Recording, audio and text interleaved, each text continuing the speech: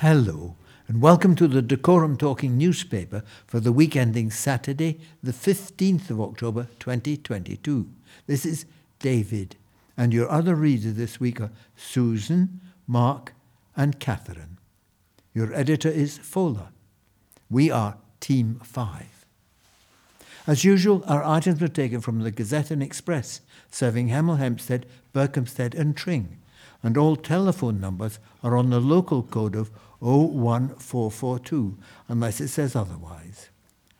For those of you with computers, our website address is dtnhemel.org.uk.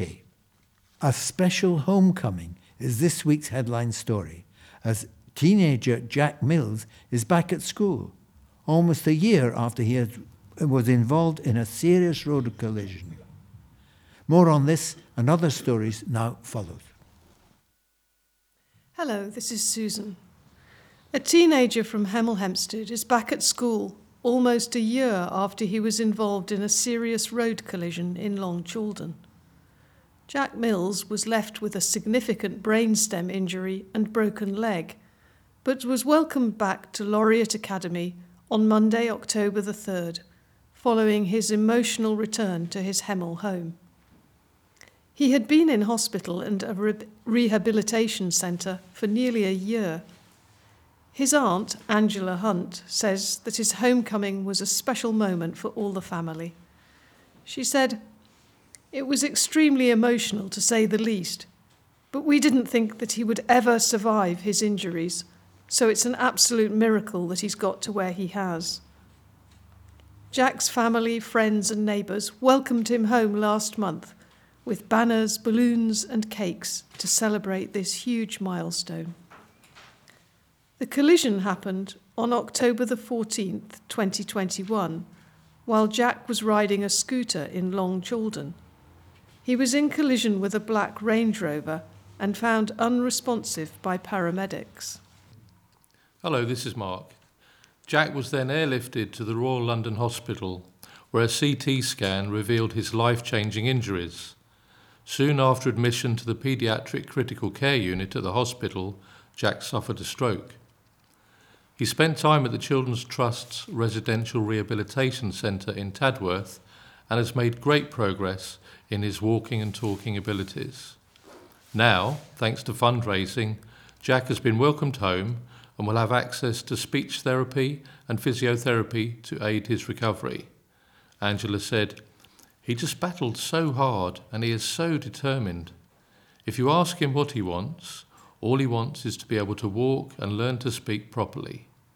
She added, "It's so important to him." Jack now has a one-to-one teacher at Laureate Academy and can see his friends regularly at school. So far, over £33,000 of the £40,000 target has been donated to help Jack and his family. The fundraised money will also go towards his ongoing treatment and for much-needed breaks away for him and the family. Hello, I'm Catherine. Thousands of eligible children in Hertfordshire were not receiving the free lunch they were entitled to last year. Campaigners have called for universal school meals for all children after figures revealed that over a fifth of eligible students in Hertfordshire are not taking up their free food. According to the Department of Education, there were over 6,000 children not taking free school meals which they were entitled to in Hertfordshire. 22.7% of eligible students in Year 3 and above missing out every day. A total of over 20,000 children received free school meals out of the 20,000 plus pupils who were eligible in the county last year. These figures do not count for children who were absent on the census day or those who did not need a meal. Sarah Ogilvie, Policy Director at the Child Poverty Action Group, called on the government to introduce universal free school meals. She told our sister publication, National World, "While it's difficult to be precise about how many eligible children are not taking their free school meals, we do know that families and children still feel stigmatised, which is another reason to move towards free meals for all school kids." Sarah said, around 800,000 children below the poverty line are not even eligible because the criteria are so restrictive that with so many families unable to pay bills right now, it's clear that eligibility must be expanded so that every child can get a free, nutritious meal in school. No child should be going hungry in school because there isn't much money at home. At Labour's annual party conference, Shadow Education Secretary Bridget Phillipson did not commit to universal free school meals, but did say that Labour would provide free breakfast clubs at every primary school in England. Children in state reception and years 1 and 2 are entitled to free school meals, regardless of their household income. Parents or carers who receive benefits like universal credit and have a household income under £7,400 a year can claim free school meals for older children. Find out if you are eligible to put in a claim by visiting gov.uk or visit hertfordshire.gov.uk. Disabled children and their families in Hertfordshire are in need of support from people who can give their time to provide short breaks and fun activities. Hertfordshire County Council is keen to recruit shared carers in Dacorum in the hope of giving much-needed breaks to families who have children with learning or physical disabilities. Steph from Hemel Hempstead has been a shared carer for 4 years and cares for 2 families. She explained, "Being a shared carer is all about giving up a little bit of time to support families." She explained that she cares for the children in her own home and they enjoy baking, creating art, going to the park and playing. Steph, who cares for a total of 4 children, also takes them on trips to swimming pools and trampoline parks. Steph said, "The best thing about being a shared carer is meeting new people and knowing that I'm making a difference in other people's lives. Not only just the children, but the parents or the guardians of the children, and also to me and my family as well." The carers asked to regularly give some time each year to provide fun activities or a short break to these children. Currently, there are around 70 disabled children who are benefiting from shared care, but the council say there are many more who could be helped. Shared carers can choose how many hours of care they provide, for which they are paid allowances to cover expenses. There are also people needed to look after a child overnight or for a weekend. Councillor Fiona Thompson, Cabinet Member for Children, Young People and Families at Hertfordshire County Council, said, "It really is a hugely valued role and highly fulfilling. You would be providing much needed respite to both the child and the family."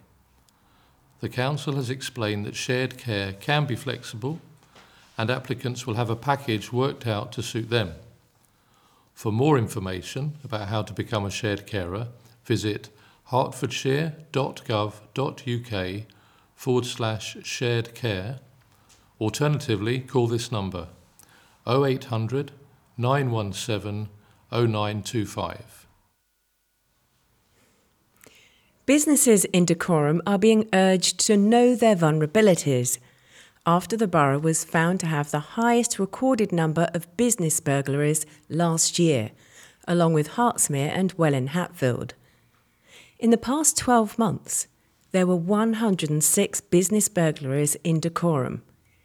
Chief Inspector Jason Keane explained how firms can prevent themselves from becoming victims whilst addressing members of the Independent Business Advisory Group, the IBAG. CI Keane said, "Steps firms can take to mitigate the risk of loss include ensuring they have a monitored and operating alarm system, to install and review CCTV systems to ensure they provide good quality images, and to not leave cash in premises overnight." Business burglary makes up a fifth of all burglary cases recorded in Hertfordshire, with an average of 2 a day. IBAG and Hertfordshire Chamber of Commerce chairperson Jeremy Bishop said the cost is not just the value to stock or money stolen, but also the time and funds needed to make repairs and the negative effect on staff morale.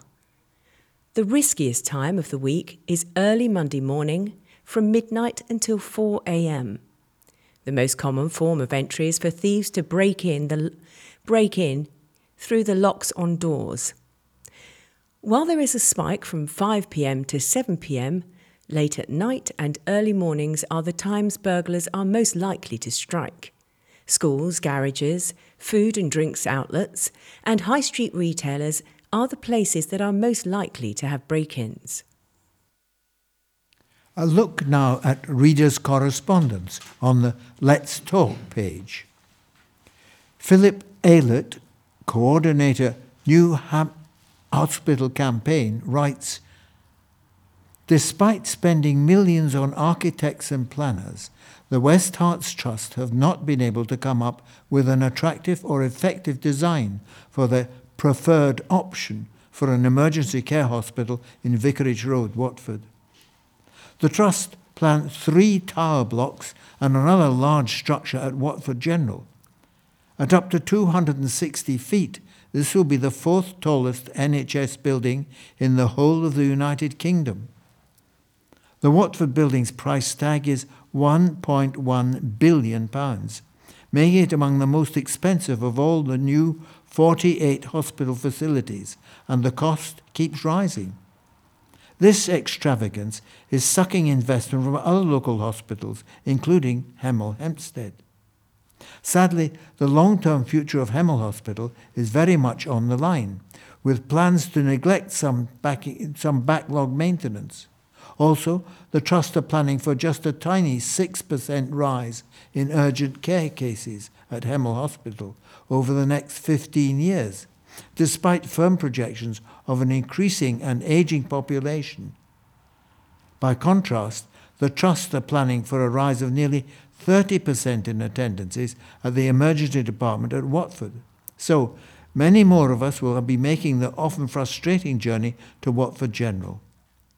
Over time, Hemel Hospital may become irrelevant to the Trust's grand plans." And when patients get to the new facility at Watford, it will look like a clinical carbuncle. The problem is the proposed layout. Other huge NHS hospitals, like those in the centre of London, have either a single tower or 2 towers staggered, allowing patients and staff light and views. But the Trust are ignoring such sensible design logic. Watford General's 3 towers are face to face each other in a parallel row, with just 15 metres between them. The impact on life in the new Watford facility will be severe. A Trust document shows that even in June, many wards and other rooms will suffer from shade most of the day, creating a dark environment that will do nothing to promote the mental and physical health.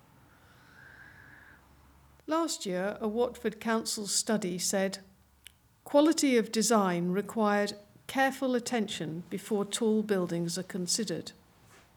The Council have abandoned this excellent principle in approving these hospital plans.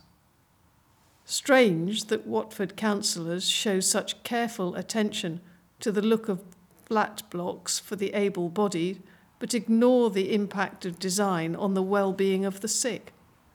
This thoughtless decision will affect many hundreds of thousands across West Hertfordshire. Yet there is an alternative for West Herts. An emergency care and specialist hospital on a clear new site to work along with planned care at other hospitals in the area. But the Trust have obstinately refused to properly explore such possibilities. Harlow's Princess Alexandra Hospital NHS Trust could have gone for Watford-style high-rises on their crowded existing site, but instead they're making a passionate case for NHS funding for a new hospital on a clear new site where, they argue, carefully landscaped green spaces and medium-rise buildings on a human scale will benefit patients, visitors, staff and local biodiversity. There is no chance of that at the planned Watford General, surrounded by the proliferating Riverwell housing estate and cut off from greenery. It is time our local NHS and council leaders showed the same vision as our Essex neighbours. The people of West Hertfordshire deserve so much better. Returning to more local news, Leverstock Green councillor Hazel Bazadone has been named as one of 5 councillors who are shortlisted for a Local Government Information Unit's LGIU Lifetime Achievement Award. Former Dacorum Borough Mayor Councillor Bazadone was nominated by fellow Conservative councillor Margaret Griffith for her 46 years of service to the ward, where she has lived since 1974. Reacting to the news, the councillor said, "I was absolutely gobsmacked to be nominated. But," she added, "I won't be standing again as I'm past my sell-by date." The councillor, chairman of the Appeals Committee, is up for the Lifetime Achievement Award at the 13th Annual Councillor Awards, which recognises someone who has dedicated 15 years or more to serving their local community through their role on the council. She said, "I don't expect to win." And reflecting on her time in the council, she said, "Hopefully I have looked after the people of Leverstock Green." LGIU Chief Executive Jonathan Carr-West said the 2022 Councillor Awards shortlist is a reflection of the dedication and resilience shown by councillors during some of the most turbulent and worrying years in recent history. He added, "We are incredibly proud to showcase their stories in this year's shortlist. Congratulations to all of the shortlisted councillors." Councillor Bazadone is an events manager at Dens, a member of the Leverstock Green Women's Institute, and has been a member of the Leverstock Green Village Association. The winners of the awards will be announced in Bath later this month. Hertfordshire Police and Crime Commissioner, PCC, David Lloyd, has reassured residents that every home burglary in the county is already attended by police. On Wednesday, October the 5th, Chief Constables across England and Wales pledged to have their forces attend all home burglaries in the hopes of reducing crime and getting more criminals prosecuted. But Mr. Lloyd said the practice had been in place in Hertfordshire for years.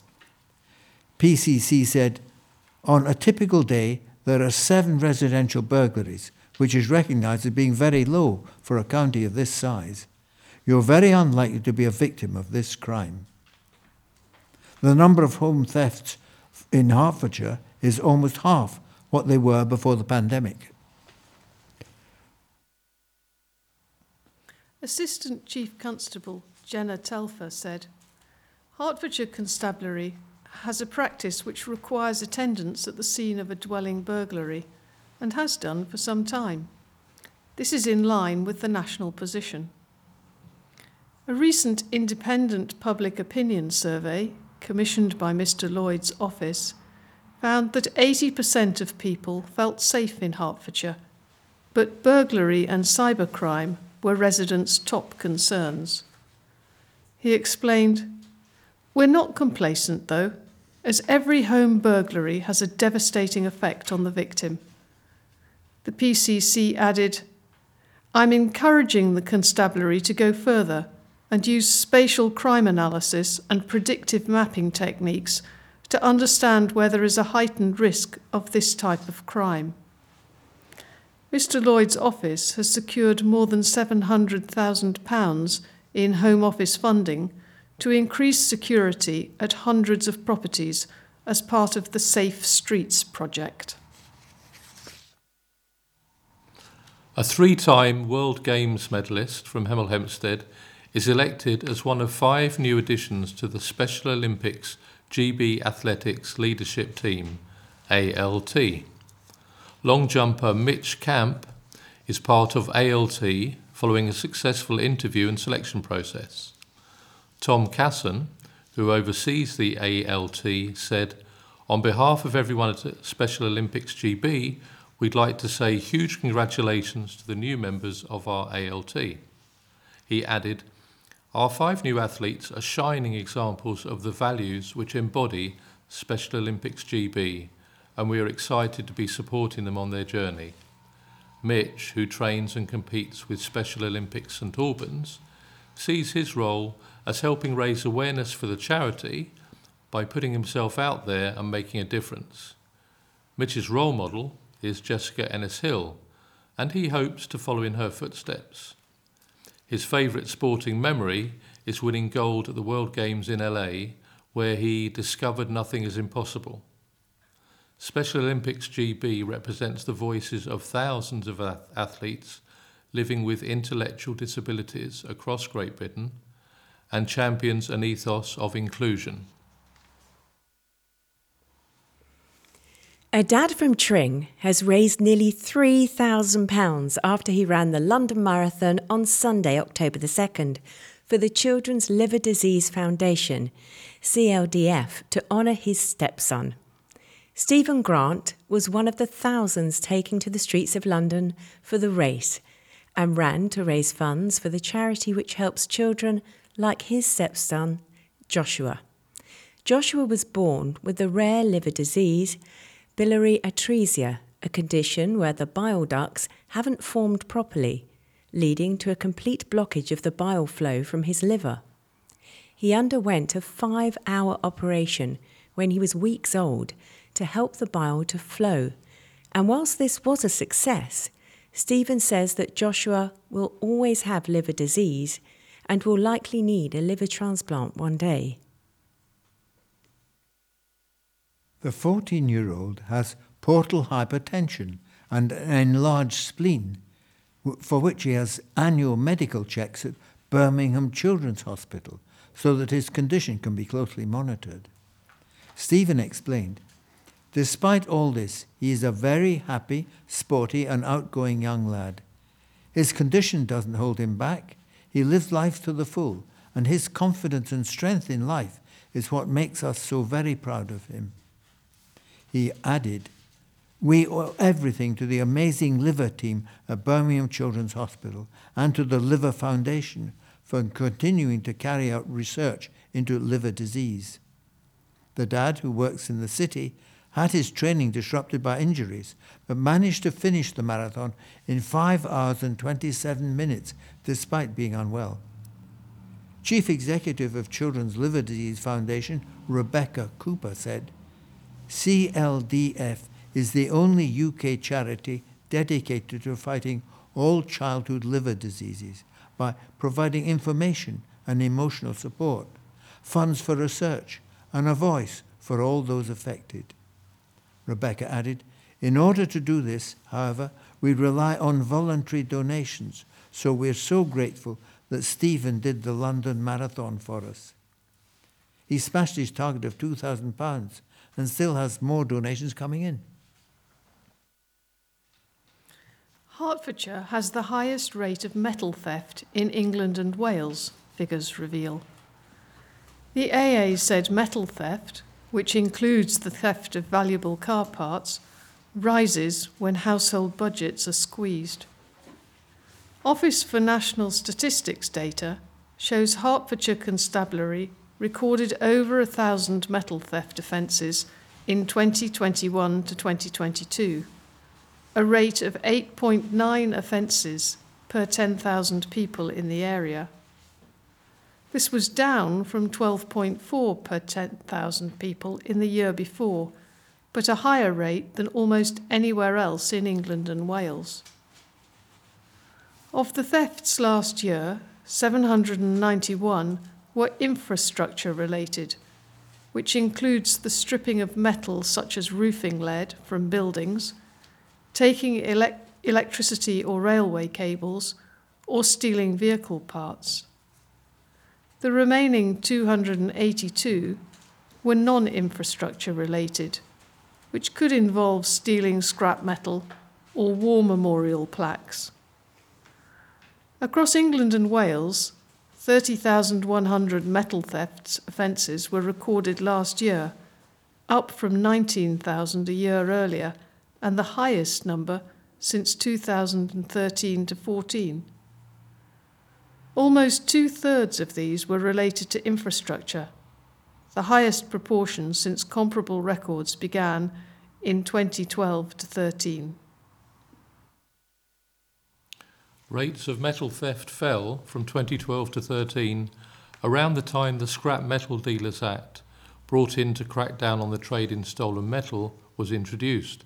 However, the Local Government Aid Association, LGA, said rates have since risen due to several factors, including a significant increase in metal prices.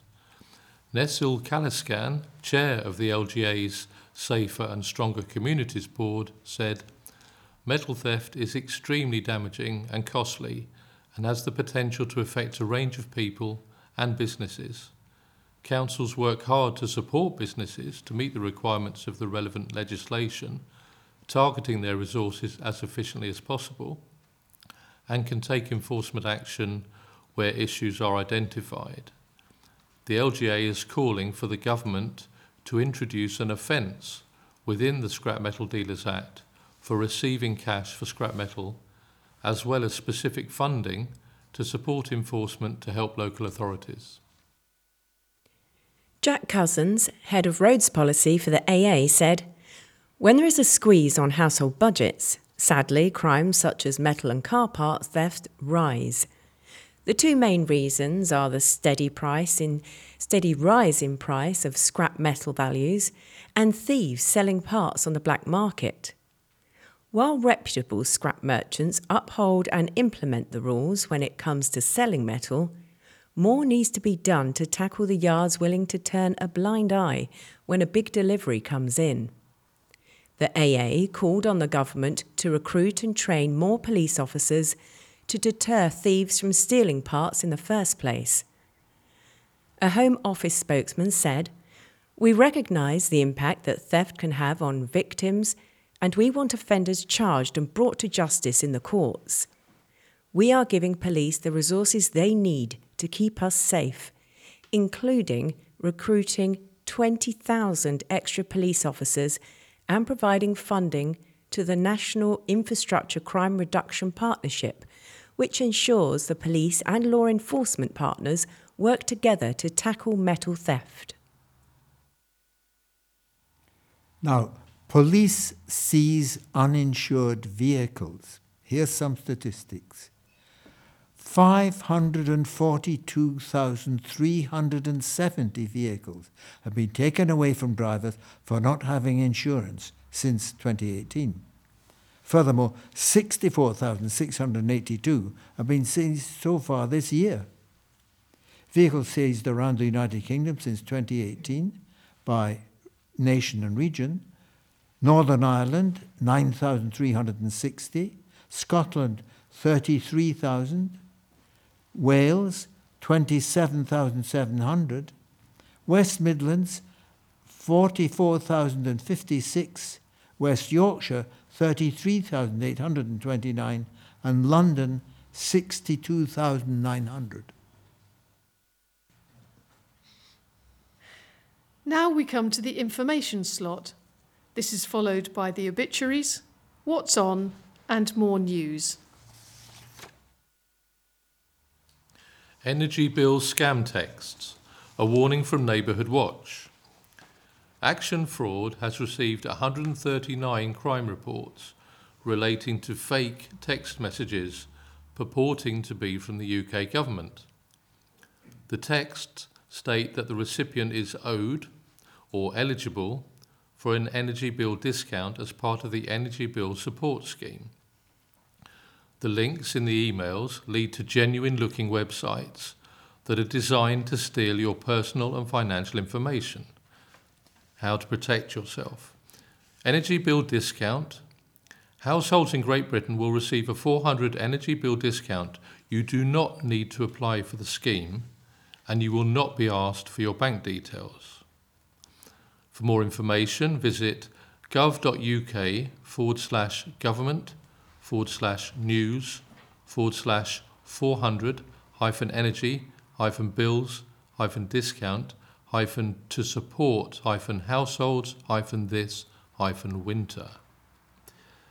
And if you've spotted a suspicious text message, forward it to 7726, which is free of charge. If you forward a text to 7726, your provider can investigate the origin of the text and arrange to block or ban the sender if it's found to be malicious. Now here's a date for your diary.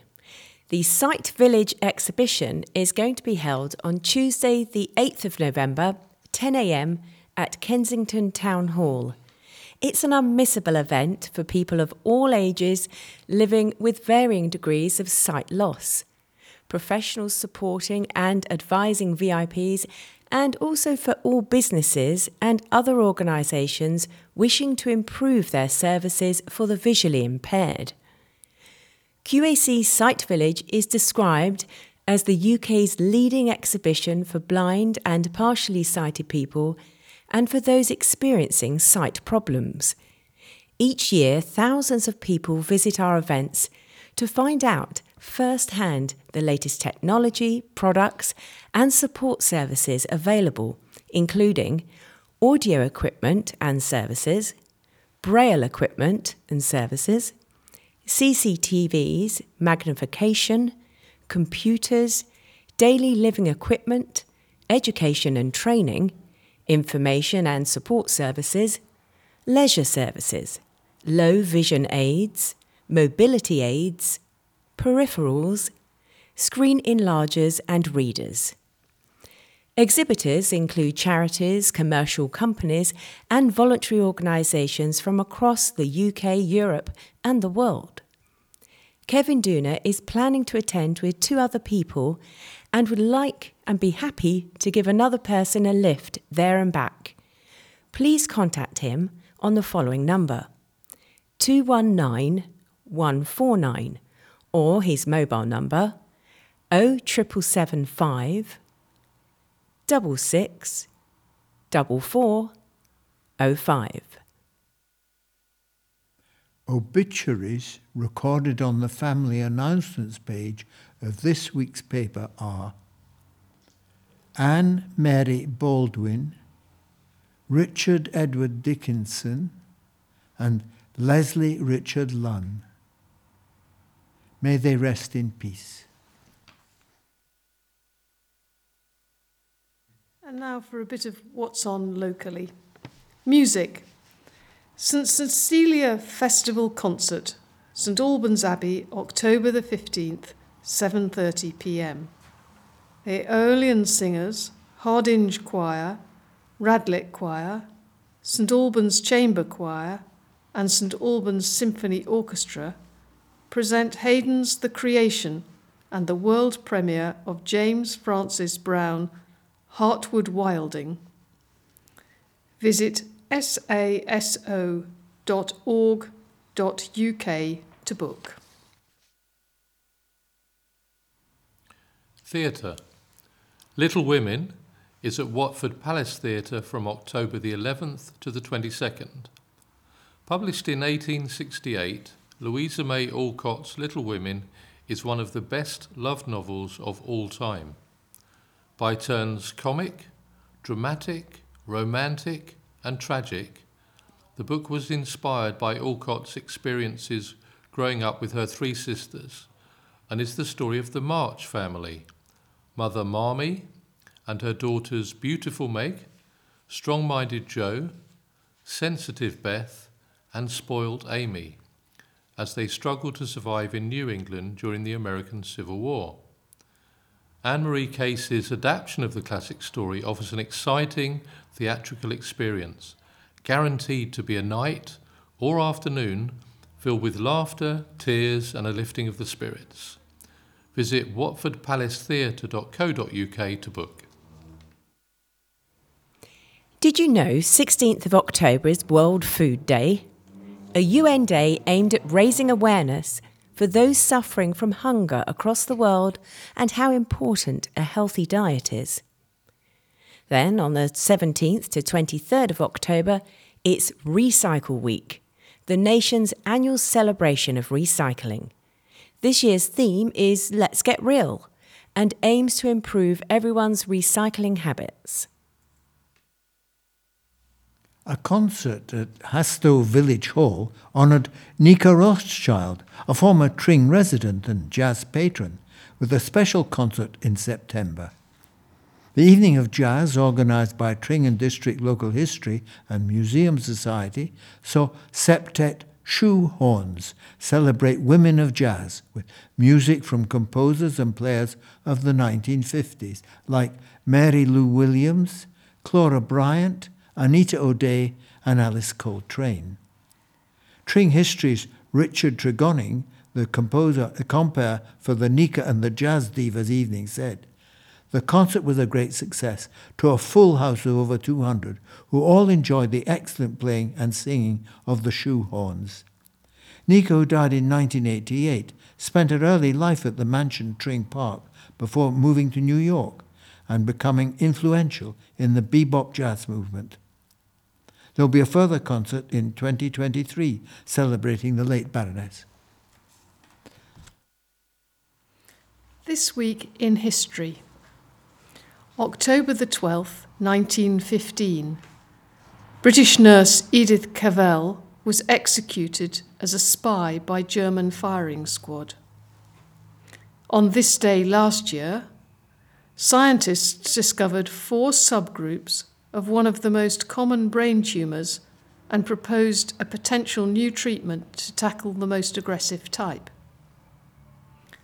October the 13th, 1984.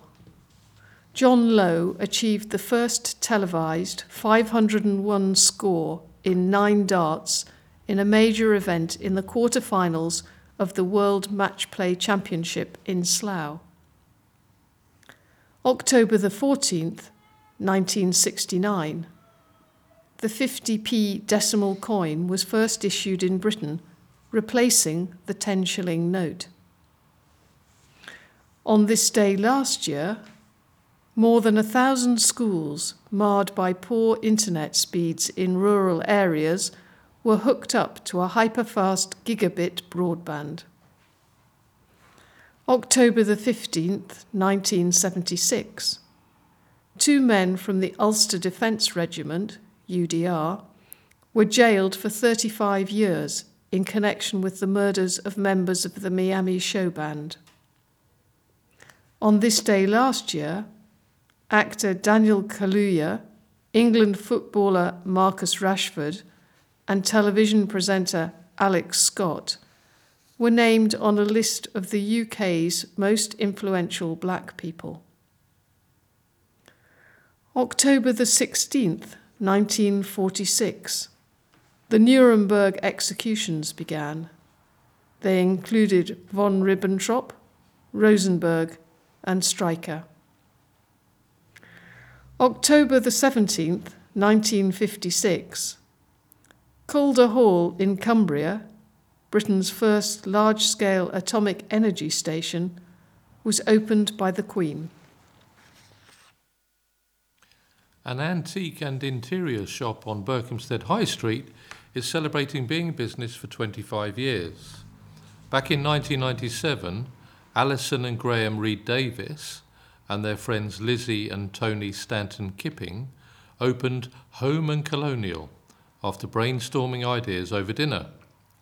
Across 5 floors, the store has more than 35 antique dealers and collectors who sell vintage furniture, clothing and new furnishings in Berkhamsted.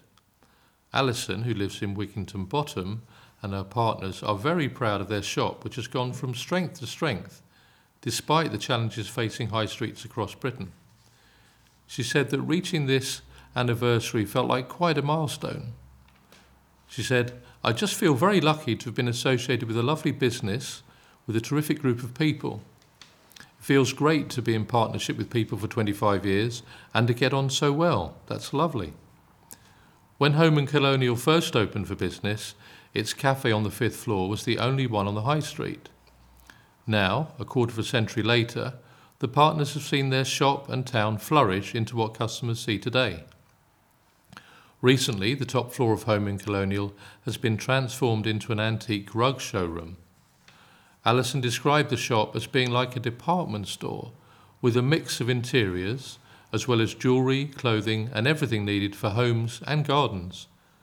From mid-century pieces to more contemporary items, Alison says there's something for everyone, whatever their tastes or budget, something that has helped them remain successful during its 25 years. Would you like to volunteer, but are unable to commit to a regular volunteering role? Consider becoming a time-to-time volunteer. At the Volunteer Centre, we are compiling a database of volunteers who are available to volunteer on a time-to-time basis. This would suit someone who is unable to commit to a regular volunteering role, or someone who is already volunteering but would like to offer some more time on an irregular basis. This would also suit someone who has the opportunity to volunteer through their work's corporate social responsibility programme. Time-to-time volunteering roles could include stewarding at events for various different charities in the area, or helping with a charity collection or stall at an event. There are numerous benefits from volunteering for both your mental and physical well-being. A study by the Royal Voluntary Service showed that volunteering increases people's quality of life and life satisfaction scores. It is also known that volunteering is an effective way to combat depression, anxiety, and other mental health struggles. Volunteering also increases your physical activity, and studies show that volunteering can help to decrease your blood pressure. Volunteering is also a great way to ward off loneliness. If you are interested in finding out more about time-to-time volunteering, please get in touch with us by emailing volunteering@communityactiondacorum.org.uk or calling us on 247 209. You can also drop in to see us. We are in the Round Building outside Poundland in Hemel Town Centre. We are open Monday to Friday, 10 a.m. to 3 p.m. Jeremy Paxman has revealed he was diagnosed with Parkinson's after a fall on icy ground while walking his dog. The first thing I knew was when somebody was sitting me on a bench. I'd fallen over and I'd made a terrible mess of my face, the 72-year-old says, in Paxman Putting Up with Parkinson's, airing on Tuesday, October the 4th at 9 p.m. on ITV. He continues, "When I was in A&E, a doctor walked in and said, 'I think you've got Parkinson's.' And it turned out that he had been watching University Challenge and had noticed that my face had acquired what's known as the Parkinson mask. I wasn't as effusive and exuberant as normal. I had no idea." In the documentary, Paxman, who announced in August he was departing the legendary quiz show after 29 years, chats to the Chase's Paul Sinha, who also has Parkinson's, about his experience with the condition, which usually starts to show after the age of 50. It's a much more complicated disease than people give it credit for, isn't it? Because everyone associates it with the tremors, Sinha says. But at the moment, the tremors are not really part of my diagnosis. For me, it's the tightness and slowness of movement. Researchers don't yet know exactly why people develop Parkinson's. They believe it's a combination of age, genetic and lifestyle factors causing certain nerve cells to die, meaning the brain can't produce enough dopamine to control movement properly. There are over 40 symptoms, ranging from pain to insomnia to anxiety, says Rowan Waithes, Associate Director of the UK Parkinson's Excellence Network, parkinsons.org.uk. However, people's experiences of Parkinson's can vary, and not everyone will experience all of these symptoms all the time. If you're worried about any potential symptoms, see your GP for advice.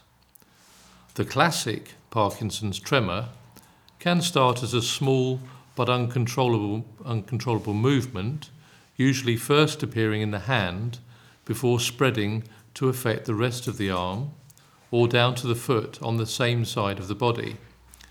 There are two common types of tremor, Wade says. A resting tremor happens when someone is still and relaxed, for example when lying in bed. An action tremor happens midway through a task when someone is trying to hold a magazine or drink from a glass. Waithes talks through some of the less commonly known signs and symptoms of Parkinson's. 1. Rigidity. Muscles can become tight and stiff, which may affect movement in a variety of ways, such as a person not being able to swing their arms when they walk. Some people with Parkinson's can struggle to turn around, get out of chairs and even turn over in bed, says Waithes. Simple tasks can become a lot harder, for example fastening buttons, typing or writing. Handwriting may become noticeably spidery, smaller or difficult to read. 2. Slowness of movement. As movement slows down, a person's coordination might be affected. The way they walk can look more like a shuffle, and their pace might slow down.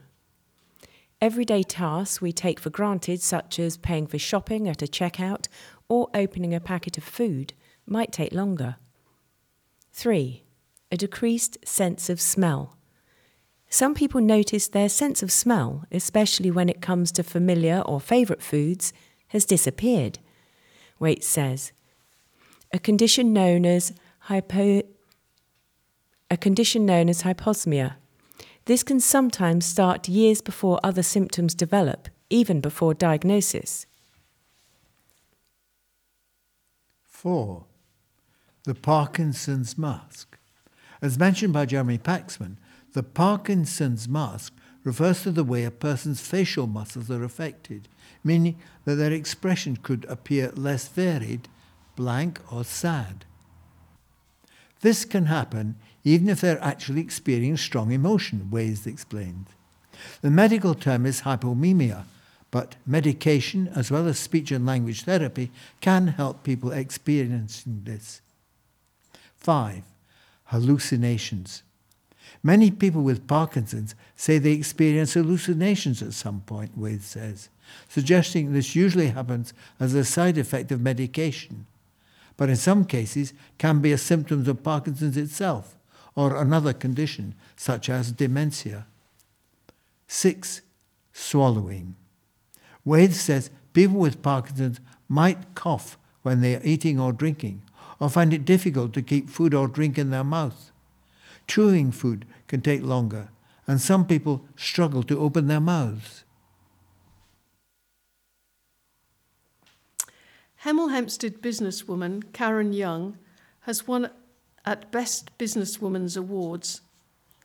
Karen, who owns Safe Hands Canine Massage, won the Animal Services Award and received a Silver Award in the Customer Services category in the UK-wide competition on Friday the 30th of September.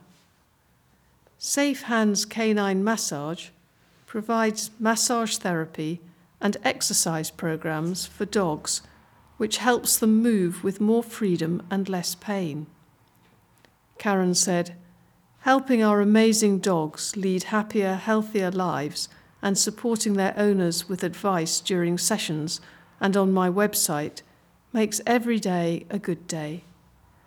The judges said Karen's business shone through, offering a unique and much-needed service for dogs, saying that she's a great example of a caring therapist with a clear drive and passion for her business.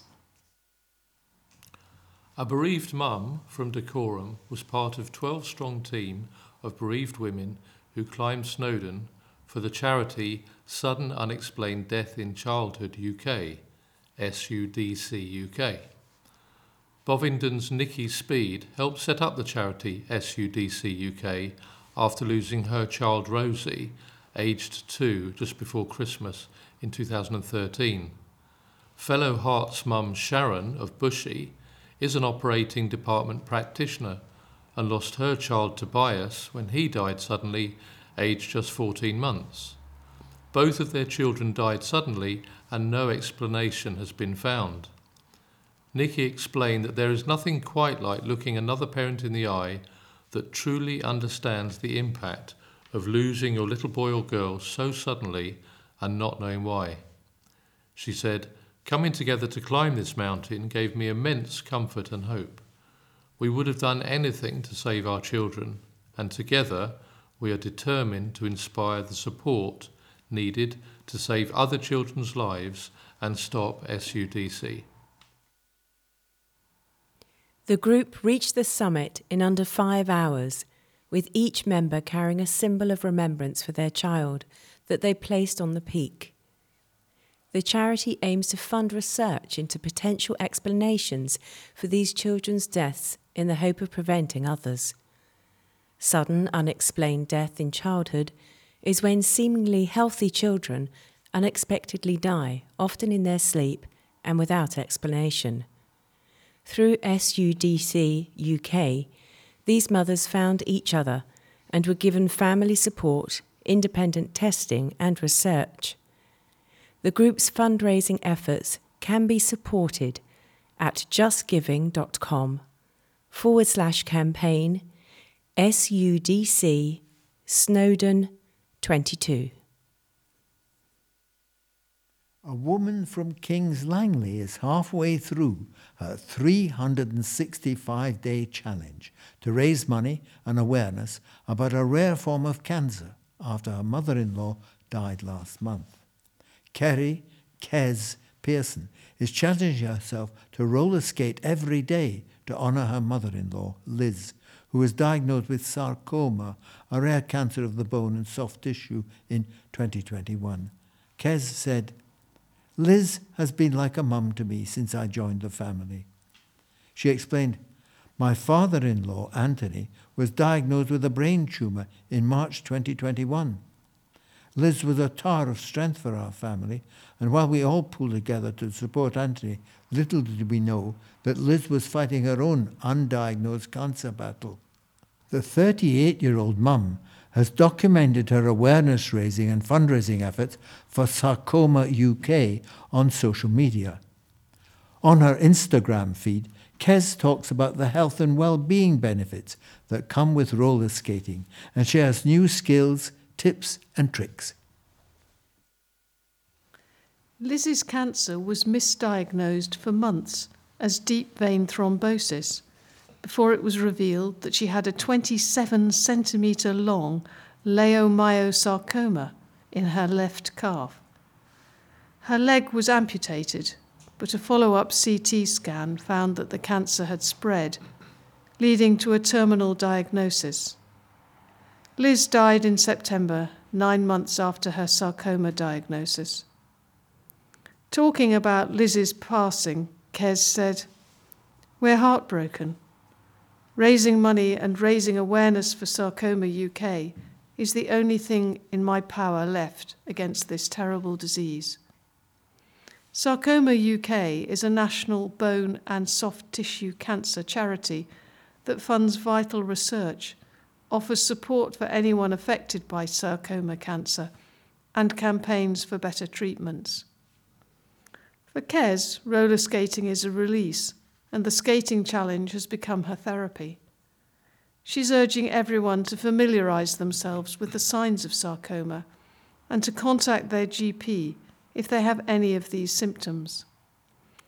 A lump which is growing, changing, or bigger than a golf ball, swelling, tenderness, or pain in or around the bone, which may come and go and may be worse at night, stomach pain, feeling sick, loss of appetite, or feeling full after eating only a small amount of food, blood in either poo or vomit.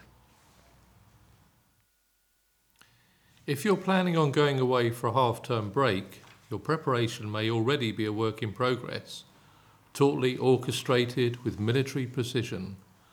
Or perhaps you belong to a different tribe, where the prospect of filling suitcases leaves you floundering in a heap of panic, and clothing, frantically invoking the powers of Mary Poppins. However we face the preamble to a family holiday, there is something about packing that can strike fear into the heart of many a sane parent.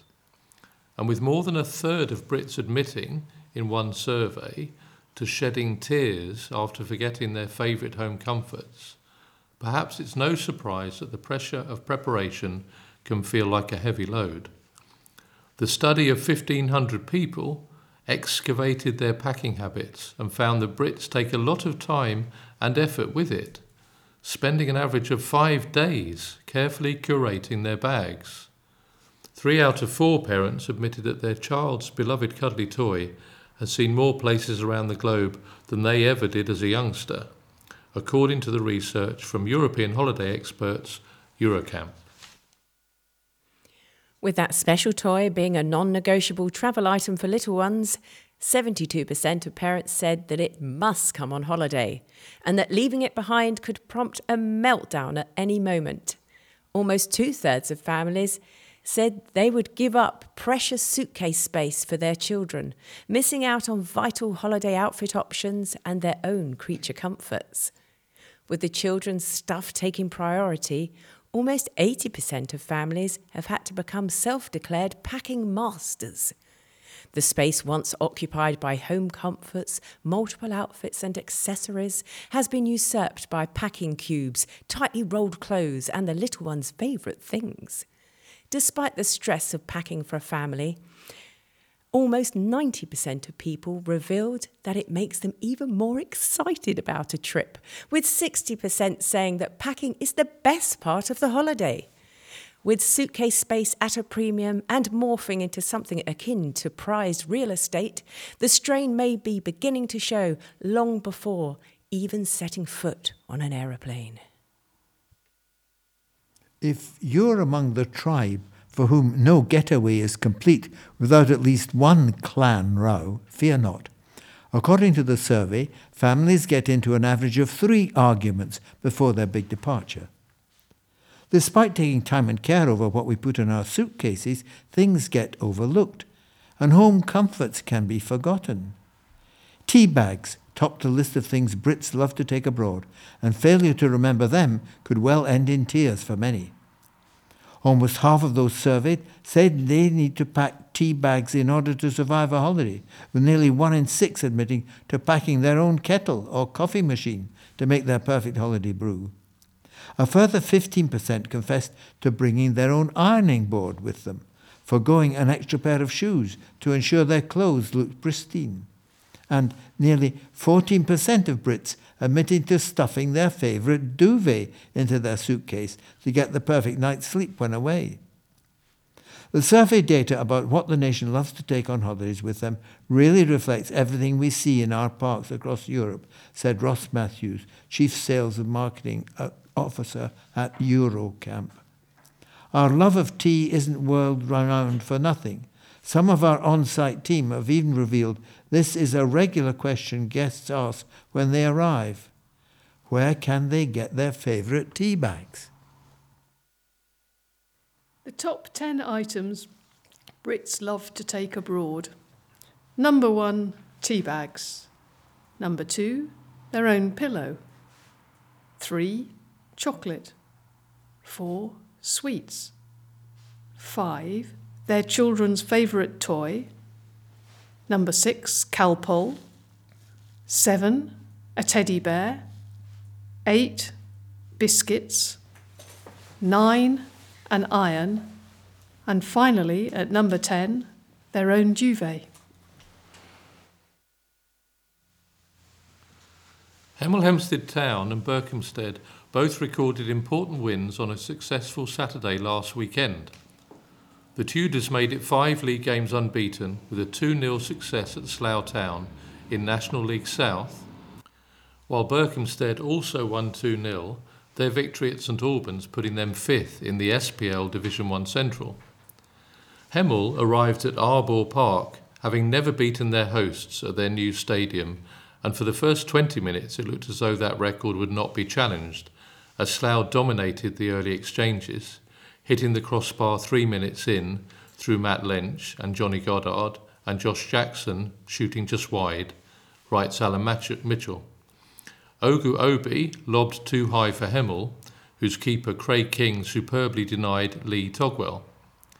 The Tudors went in front against the run of play when Junaid Mead did well down the left before cutting the ball inside to Obi, who outmuscled his marker before curling a superb shot into the corner of the net from the edge of the box.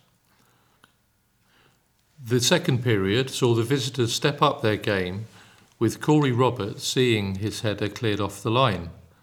The goal that decided the game came in the 74th minute when Hemel had a free kick out on the right. It was fired into the back post where sub Bailey Brown rose above everyone else and guided it back across the face of the goal, where it clipped the inside of the post and went in to seal the points.